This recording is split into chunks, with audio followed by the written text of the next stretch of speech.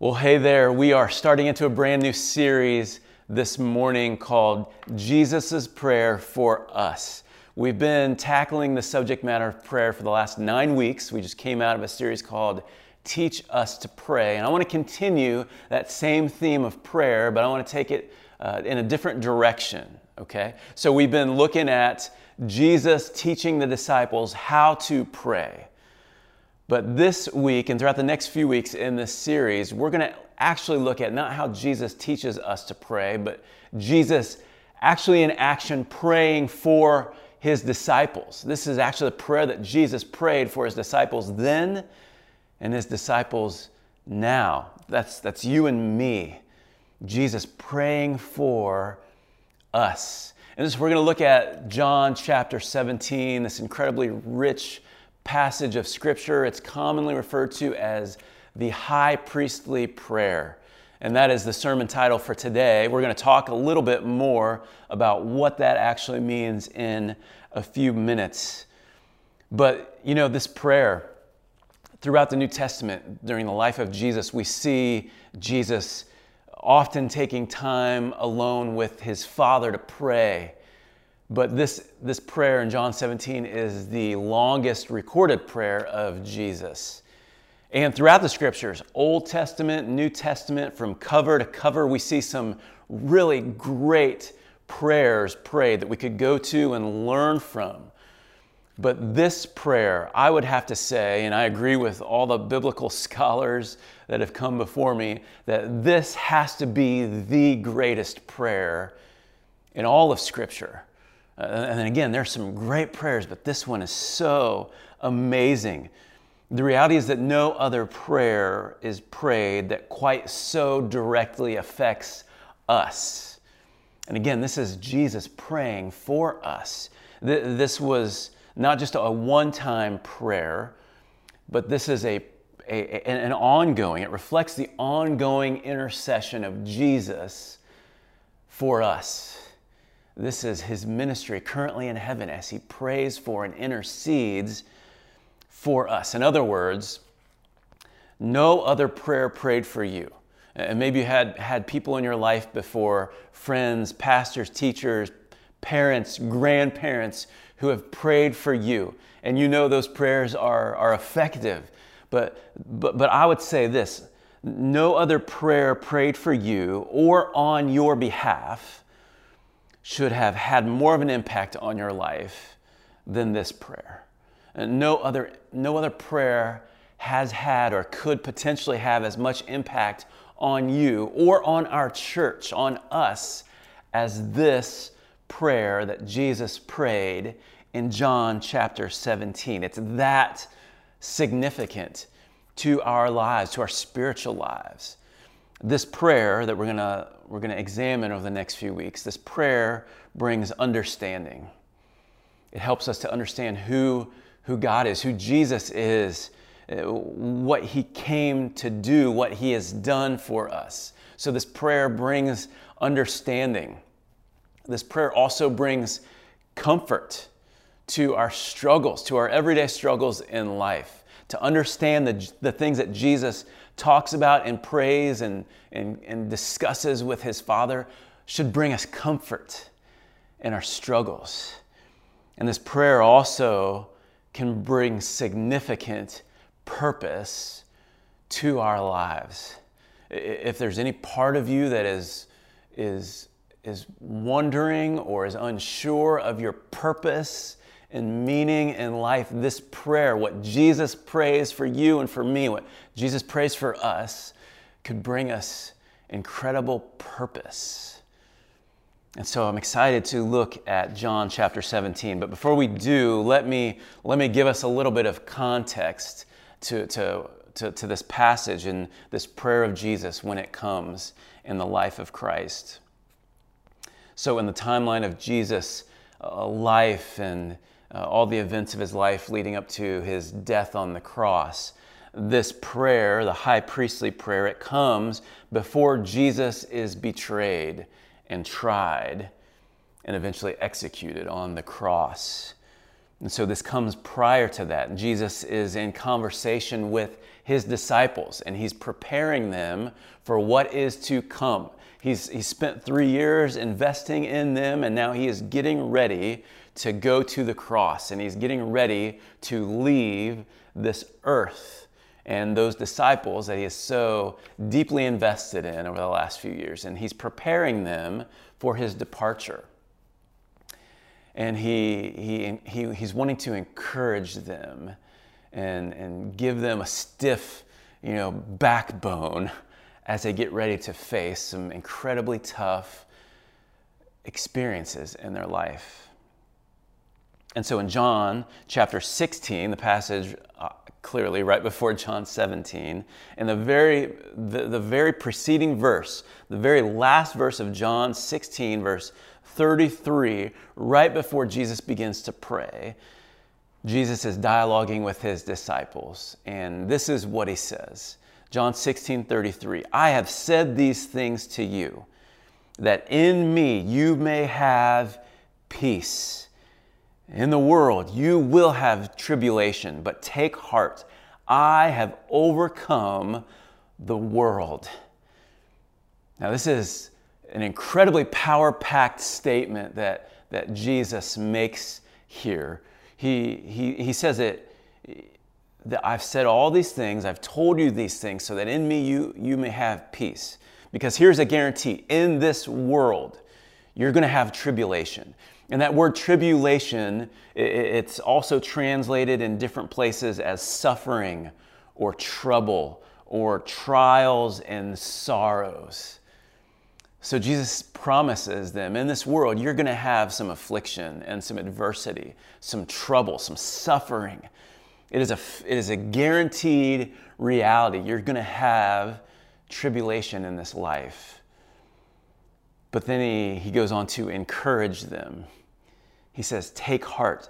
I have overcome the world. This tribulation, another way you could say tribulation is a pressing together or this pressure. All right, this pressure, when this pressure comes upon you, Jesus is saying you will have this pressing in of the circumstances of life on you, this trouble, this difficulty. But I promise you this, that you can take heart, that you can have courage. Why? Because if you are in me, if you are in Christ, if you are rooted in a relationship with me, you can know this, I have overcome the world. I win in the end. We win in the end. That even though we go through adversity, even when life is pressing in on us, we can take courage. We can take heart because I have overcome. I've had victory over all of it. And so Jesus tells his disciples, take heart, I have overcome the world. And then he immediately, in John chapter 17, he goes to the Father and begins to pray. And specifically, as he gets into the meat of this prayer, he is praying for his disciples then and now. He's praying for us that as he has overcome the world, that we would be able to experience that same kind of victory, that we would have peace and that we would have courage and that we would have purpose in the tribulation that we face. So here's the bottom line that I really, it's a simple idea, but I want to make sure that we get this, that we grasp this morning after everything is said and done. This is the bottom line. As life presses in on you, know that the one who's overcome the world is also praying for you. I just want you to think about that. I want that to be the thing that after the sermon is done and this week goes on, Monday, Tuesday, through Friday, Saturday, that the thing that resonates with you is that when life presses in on us, which it does frequently, often, in seasons and days, as life presses in on us, which it's guaranteed to do, know that the one who has overcome all of it, the one who's overcome the world, is actually in heaven praying for us, that we would experience victory too. Jesus' prayer for us, that's what we're going to look at through this brief series in John chapter 17. So the simple plan for today is this. I want us to read this prayer, which is 26 verses long, okay? We're going to spend probably most of our time just reading the prayer, and I'm not going to say a lot about it. We're going to dive into that over the next couple weeks, but I want to answer two just kind of introductory questions about this passage. And then what I want to do is I want to give you a little bit of homework. All right, I know a lot of you aren't excited to hear the word homework or to know that I'm going to give you an assignment, and of course it's up to you. It's whether you want to do it or not is absolutely up to you. But before we begin to dive into this passage, I want to give you an opportunity to dive into it personally and to discover some things, and then we'll unpack it together over the next few weeks. But here's what we're going to do. We're going to read John chapter 17, verses 1 to 26. And so I'd encourage you to open your Bible, to look at the scriptures, and to listen and hear the words in the heart of Jesus as he prays this great prayer. So John chapter 17, starting in verse number 1. When Jesus had spoken these words, he lifted up his eyes to heaven and said, Father, the hour has come. Glorify your Son, that the Son may glorify you, since you have given him authority over all flesh, to give eternal life to all whom you have given him. And this is eternal life, that they know you, the only true God, and Jesus Christ, whom you have sent. I glorified you on earth, having accomplished the work that you gave me to do. And now, Father, glorify me in your own presence with the glory that I had with you before the world existed. I have manifested your name to the people whom you gave me out of the world. Yours they were, and you gave them to me, and they have kept your word. Now they know that everything that you have given me is from you, for I have given them the words that you gave me, and they have received them, and have come to know in truth that I came from you, and they have believed that you sent me. I am praying for them. I am not praying for the world, but for those whom you have given me, for they are yours. All mine are yours, and yours are mine, and I am glorified in them. And I am no longer in the world, but they are in the world, and I am coming to you. Holy Father, keep them in your name, which you have given me, that they may be one, even as we are one. While I was with them, I kept them in your name, which you have given me. I have guarded them, and not one of them has been lost, except the son of destruction, that the scripture might be fulfilled. But now I am coming to you, and these things I speak in the world, that they may have my joy fulfilled. Now, that they may have my joy fulfilled in themselves. I have given them your word, and the world has hated them because they are not of the world, just as I am not of the world. I do not ask that you take them out of the world, but that you keep them from the evil one. They are not of the world, just as I am not of the world. Sanctify them in the truth. Your word is truth. As you sent me into the world, so I have sent them into the world. And for their sake, I consecrate myself, that they also may be sanctified in truth. I do not ask for these only, but also for those who will believe in me through their word, that they may all be one, just as you, Father, are in me, and I in you, that they also may be in us, so that the world may believe that you have sent me. The glory that you have given me, I have given to them, that they may be one, even as we are one. I in them and you in me, that they may become perfectly one, so that the world may know that you sent me and loved them, even as you loved me. Father, I desire that they also, whom you have given me, may be with me where I am, to see my glory that you have given me, because you loved me before the foundation of the world. O righteous Father, even though the world does not know you, I know you, and these know that you have sent me. I made known to them your name, and I will continue to make it known, that the love with which you have loved me may be in them, and I in them.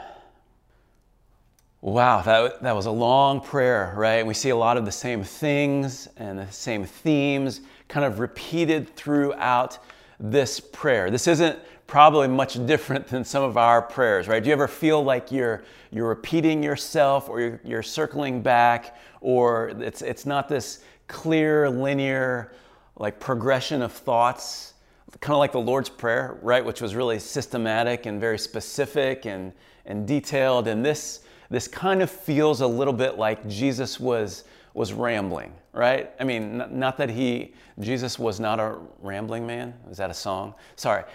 This is kind of like this, our conversation. It's kind of like dialogue, right? It's Jesus, the Son, having a dialogue or a conversation, prayer with his Father God. And so he kind of bounces back and forth and says and repeats some of the same things. And that's okay. This is what prayer is all about. It's not about having a perfectly delineated line of reasoning and thought. It's about bringing your heart to God. It's about our presence and God's presence with us and this communication that takes place between us. But I want to ask and answer two brief questions to help us to think a little bit about this prayer that we've just read. It's going to take a little bit of time to digest some of this and to dive a little deeper over the next couple weeks. But I want to answer two basic questions to set us up for what is to come. Number one, the question is this: why is it called the high priestly prayer? Why do we call this prayer the high priestly prayer? And the reason why is because the idea of a high priest, this was a significant role, this was a significant individual in the Old Testament. Throughout the history of the nation of Israel, of God's people, the high priest played a significant part in the life of God's people. Well, what was a high priest? What did a high priest do? A high priest was considered a mediator between God and man. In other words, a mediator is someone who goes between, that communicates, that is kind of the middleman between God and man. Because man is sinful and because God is holy, we cannot come into his presence. His holiness, it would burn us up. And so we need a mediator. We need someone to connect us to God. And so a high priest fulfilled that role. A high priest would offer gifts and sacrifices to God on our behalf to satisfy the justice of God. In other words, God wanted us to be able to come into his presence, but something had to be done with our sin, with our unholiness and unrighteousness in order for us to come into his presence. And so God instituted this office of the high priest, who was like us, a sinner, but God would put them in this role and have them do things to purify themselves and then to intercede for us, to mediate for us between God and man. This was the role of a high priest.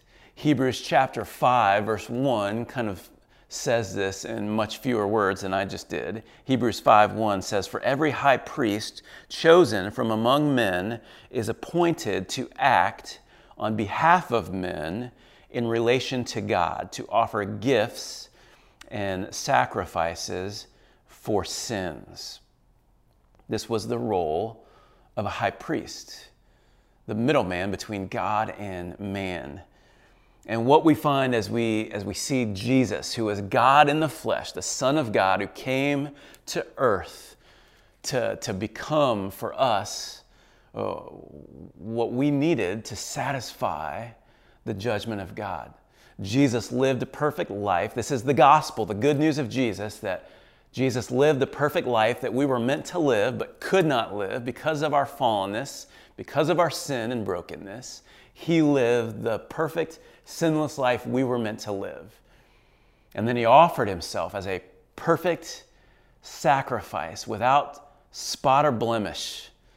He offered himself as the perfect sacrifice on the cross, a sacrifice for our sins. And so much like a high priest would offer a lamb without blemish, it was a spotless lamb that was going to be the perfect sacrifice to atone for our sin. Jesus became, he was the Lamb of God, and he was the Lamb of God, the perfect sacrifice, the atonement for our sins. And so he laid his life down on the cross as a sacrifice for our sin, to allow us, to make a way for us, for the judgment of God to be appeased so that we could come into God's presence. This is what Jesus did for us. He is our mediator, the one that comes between us and God, that allows us access to the Father. And so when we talk about knowing God, knowing the Father, Heavenly Father, God in heaven, the way that we know God is through Jesus. He is our mediator. That's why Jesus came along in John 14, verse 6 and said, I am the way, the truth, and the life. No one comes to the Father but by me or through me. He is our mediator, and yet he is himself God. And so Jesus is the ultimate high priest. If you look down further in Hebrews 5:5-10, it says this about Jesus. So also Christ, who did not exalt himself to be made a high priest, but was appointed by him who said to him, you are my son. Today I have begotten you. So Father God appointed Jesus as a high priest. Verse 6, as he also says in another place, you are a high priest forever after the order of Melchizedek. In the days of his flesh, Jesus offered up prayers and supplications with loud cries and tears to him who was able to save him from death. And he was heard because of his reverence. Although he was a son, he learned obedience through what he suffered. And being made perfect, he became the source of eternal salvation to all who obey him, being designated by God a high priest, there's that phrase again, after the order of Melchizedek. And so what we see in Hebrews chapter 5, really throughout the book of Hebrews, is that Jesus was our high priest. He is the mediator, the one that offers gifts and sacrifice to appease the judgment of God. He himself was that gift and sacrifice. And he is the one who mediates between us and God. In fact, 1 Timothy 2, one of the best verses that you could memorize or commit to heart, to memory, 1 Timothy 2, 5 and 6. For there is one God, and there is one mediator between God and man, the man Christ Jesus, who gave himself as a ransom for all. And so no earthly man or woman, individual, no earthly activity or action or good deed, there's nothing that bridges the gap between us and God. There is one God, and there is one mediator between God and man, and that is the man, Christ Jesus. He is our mediator. He is the one who makes a way for us to be in relationship with God. He is our high priest. He is the ultimate high priest. We don't need anybody else to intercede for us, to be the go-between for us. Jesus Christ, the God-man, is the ultimate high priest. And as our high priest, Jesus intercedes for us. Jesus, who is now at the right hand of the throne of God, is constantly interceding for us. In fact, Hebrews 7, again, we're talking about this book of Hebrews that reveals Jesus as our high priest. It says in verse 23, the former priests, human priests, were many in number because they were prevented by death from continuing in office. Okay, so God instituted the office of high priest, and these human men would fill that office, but they couldn't continue in that office because, as every man does, they all died off, right? But here's the difference, verse 24. But he, speaking of Jesus, holds his priesthood permanently because he continues forever. He never dies. He has no beginning and no end. And so this office of priesthood that Jesus holds is a permanent office that he holds. Verse 25, consequently, he is able to save to the uttermost those who draw near to God through him, since he always lives to make intercession for them. He always lives to make intercession for us. So there is never a moment that passes when Jesus is not in heaven at the right hand of God the Father, interceding to him for us. This is the current ministry of Jesus in heaven for us. Jesus is praying for you. I don't know about you. I don't know what you're going through. I don't know where your mind and your heart is right now. I don't know what you may be struggling with. But know this, that as life presses in on you and on us, we can know that the one who's overcome the world is praying for you right now, in this very moment. Man, that is good news, y'all. Amen. He is interceding for us. Romans 8:34 says it as well. Who is to condemn? Christ Jesus is the one who died. More than that, who was raised, who is at the right hand of God, who indeed is interceding for us. Not that he did, and not that he will. He did and he will, but he is interceding for us in this present moment. He is interceding for us. John 17, in the high priestly prayer, Jesus says, but now I'm coming to you, speaking to the Father, and he says, these things I speak in the world, that they may have my joy fulfilled in themselves. So what Jesus was saying is, I'm saying all of these things out loud in the world, in this physical place right now. I'm saying these things so that, remember, he has just been with his disciples, and clearly at least one or more of the disciples is hearing Jesus' prayer because they're recording his prayer in Scripture. And he says, I'm saying these things out loud in the world so that my disciples will know or will see, will understand what my ministry in heaven is going to be like. That I'm saying these things so that now and so that always they can actually know that I am interceding for them, and that in knowing these things they would have my joy fulfilled in them. And so Jesus is praying for us. He is interceding for us. This prayer it represents Jesus' ministry of intercession for us now. And so he is our ultimate high priest interceding for us. And this is his high priestly prayer on our behalf as he intercedes for us. And so that's why we call this his high priestly prayer. It wasn't just some big religious activity that he performed as, this formal high priest. No, this is his current, permanent, forever ministry that he is praying and interceding for you, for me, for us. So that's why we call it the high priestly prayer. Here's the second question that I want to answer before we kind of wrap up today. What is the purpose of this prayer? What's the purpose for this prayer? As you consider and look through this prayer, there's a lot of ground that Jesus covers. He prays for a lot of things here. He kind of recounts both his work on earth, the things that he has done while he was here living on this planet. So he covers that. He also prays for us and talks about his hope for us in the future. So he covers his work in the past, and he talks about his hope for us in the future.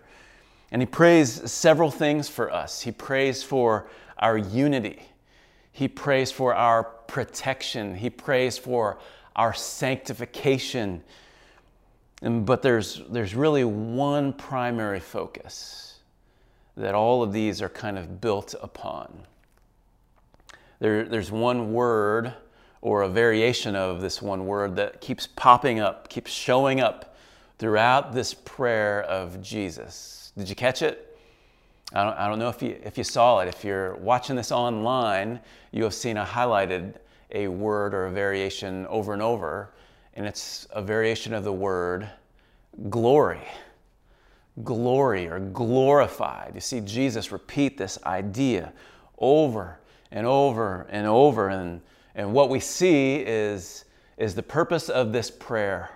Everything we see in John 17, really everything that we see from the first page of Scripture to the last, and the story of God that he is writing.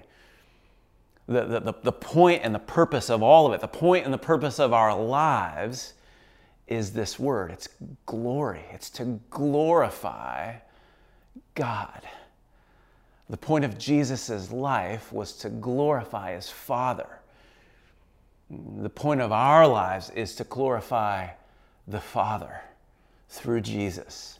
And so we see this theme running throughout this passage, that God glorifies Jesus, that Jesus glorifies God, and that we in Christ glorify Jesus as he is in us, and in doing so we glorify the Father. And there's this idea, this theme, this purpose of glorifying God. That means that it's not about us. It's not about us being famous or us having power and us being known. It's about him being famous and him being known, him being glorified. That's what this prayer is about. Glorifying God. That's what our lives are to be about. Is to glorify God. That's what the story of God is all about. That in the end, God would receive the glory that he deserves. That's what all of creation and all of history is all about, y'all. The glory of God. This is the big picture theme of everything and of Jesus' prayer.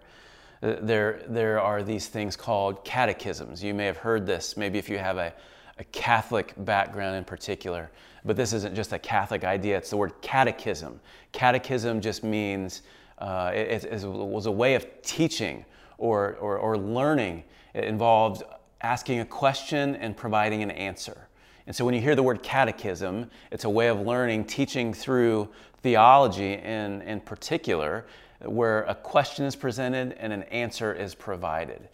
And so there was a number of catechisms used throughout the centuries to help teach God's people the truth of God, theology, an understanding of God, who he is, and what he has created us for.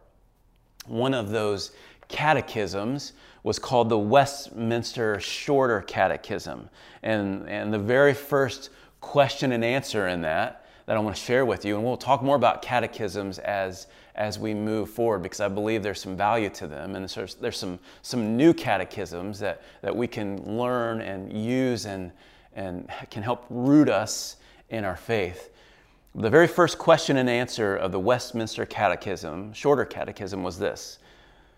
Question: what is the chief end of man? In other words, what is the purpose? What is at the end of the day, what is the purpose, the chief end of man, of our lives? Here's the answer. Based on Scripture, here's the answer. Man's chief end is to glorify God and to enjoy Him forever. Our chief end, our purpose, when it's all said and done, the reason that we exist is to glorify God and to enjoy Him forever. And I love this answer, because sometimes we think to glorify God means that I just throw my life down and I spend all of my life just to make God look good at the expense of my own life and of my own enjoyment and pleasure. And sometimes when we talk about Christianity, it feels that way, that it's all about duty and doing a lot of stuff, and there's no pleasure, there's no enjoyment at all in it. And to be quite honest, there are a lot of brands and offshoots or practices of religion and Christianity that is where this is exactly the case. In fact, some of you may have walked away from God or walked away from church because it was boring, and it felt meaningless, and it felt like a bunch of duty, and it just felt like there was no joy involved whatsoever. But that is not what we were created for. We were created to glorify God, but in glorifying God, we find our deepest, most lasting joy and pleasure. That we can seek joy and pleasure and enjoyment on our own, but it fades, it doesn't last. But true, lasting joy, what we were created for, is found in bringing glory to God. That God's glory and our joy aren't mutually exclusive, man. They coexist. They are meant to go hand in hand. And so, man's chief end is to glorify God and to enjoy Him forever. Again, some of you walked away from church because there was no joy involved. Some of you, I believe, have come to friendship because you have experienced the fact that life is about more than just duty. It's about joy. And our joy is found in Christ and in glorifying God. That's why we say, along with Jesus in John chapter 10, verse 10, that we want to help people find full life. That means life that is full and joyful and overflowing and abundant. And so let me come back to our bottom line statement, which we said earlier, that as life presses in on you, know that the one who's overcome the world is also praying for you. As the pressures of life come in on you, as trouble and struggles come in on you and press in on you, that the one who's overcome the world is praying for you. He's interceding for you. That is what the high priestly prayer is all about. And the purpose behind all of it is our chief end, our purpose to glorify God. That's what this prayer is about. God's glory and our joy. He wants you to have peace, and He wants you to have courage, and He wants you to glorify God with your life. That's what this high priestly prayer is all about. And so we're going to talk about what all of this means and what it looks like, how we can glorify God. And I felt like it's important for us to talk about these things, to set up the high priestly prayer so that we can understand and gain all that God has for us as we check it out. So before we do this, as we move into these next week, I want to give you a chance to do some discovery on your own. Instead of me just coming before you starting today and saying, here's what we need to learn and what we need to do, and et cetera, I want you to go on a journey this week. And maybe none of this is going to be new to you. Maybe it will be a refresher course. Maybe it will be refreshing to be reminded of the things we see in this passage. Maybe for some of you, you're going to discover some brand new things. And that would be awesome. That's what I would hope for you. But I want to ask you to take some time to do some things on your own, to dig in a little bit and discover some things on your own before I begin preaching through and we see some of these things together. And so here is your assignment. Here is your mission should you choose to accept it. All right, here's what I ask you to do between now and next Sunday. I want to ask you to read John chapter 17, again, 26 verses. I want to ask you to read John 17 every day this week.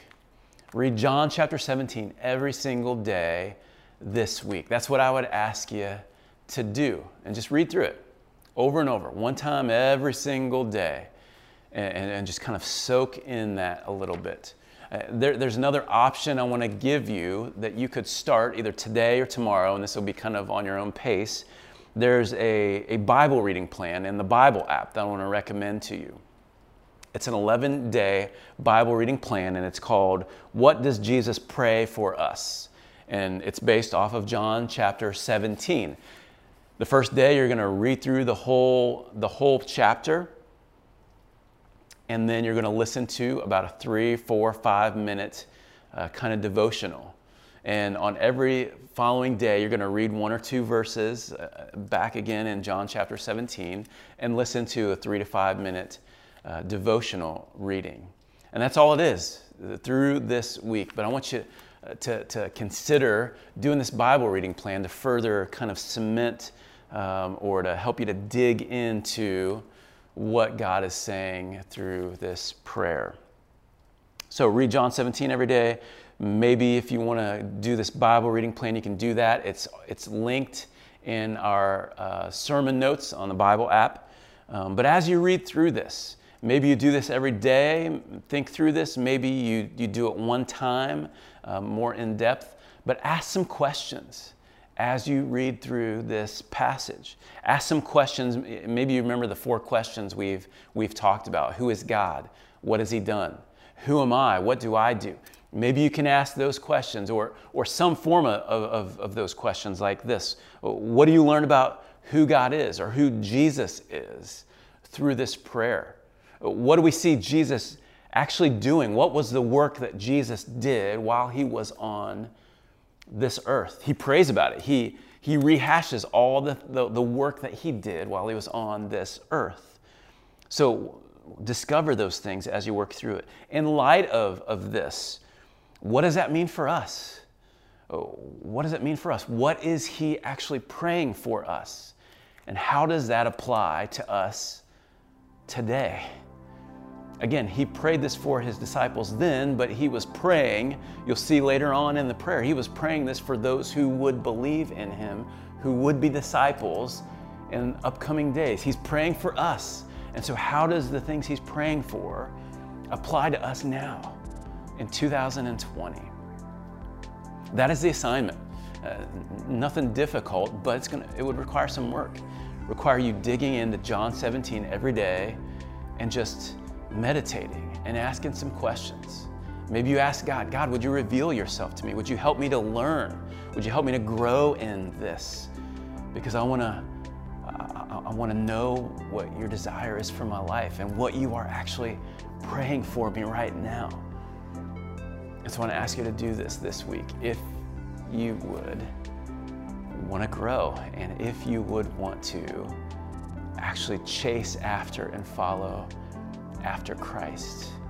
If you just want to come and listen and be kind of spoon-fed every week, we're here. We're going to continue to be here. We're going to continue doing what Paul said. We're feeding you milk. But if you would decide to try to dig in more and feed yourself and grow on your own, which was what God has intended for us, not just to consume, but to contribute and to feed ourselves and to grow on our own, to become spiritual young men and women and spiritual adults and spiritual fathers and mothers. If you want to go that route, take me up on this challenge and dig in and allow God to give you some discovery on your own, all right? But the big thing today is this. I just want you to soak in the reality that the God who has overcome the world is for you, and He's with you, and He's interceding. He's praying for you. So would you take a minute today to thank God that He is interceding for you, that He's praying for you. And would you take a minute to ask God to teach you and to grow you and to mold you through what He is praying for you. And God, today, Lord Jesus, thank you that you are our mediator, that you lived the perfect life in order to lay your life down as a perfect sacrifice for us, for me, so that I could know your Father, that I could be one with you as you are one with Him. And so, Lord, I pray for myself and I pray for your people, our church, God, that in these days to come, Lord, for every individual member of your church and for us as your people, God, would you help us, Lord, that our lives would fall into line with your purpose for us, that our lives would glorify you. Lord, that is my desire, that His life continues to press in on all of us as we face tribulation in these last days in which we are living. Lord, that we would take comfort, we would find courage and find joy in knowing that you, Jesus, the one who has overcome the world, that you are praying for us and that you are empowering us to live the kind of life of purpose that you've called us to live. And so, God, help us to glorify you. For those who are listening today and who may listen throughout the series that do not know you, that have never come to you as their high priest, the one who has offered your life as a sacrifice for their sins so that they could know your Father, Lord, would you draw them to yourself? Would you help them to come to faith in Christ now, today, and in these days to come? Lord, use us. Help us to glorify you, we pray. In Jesus' name, amen.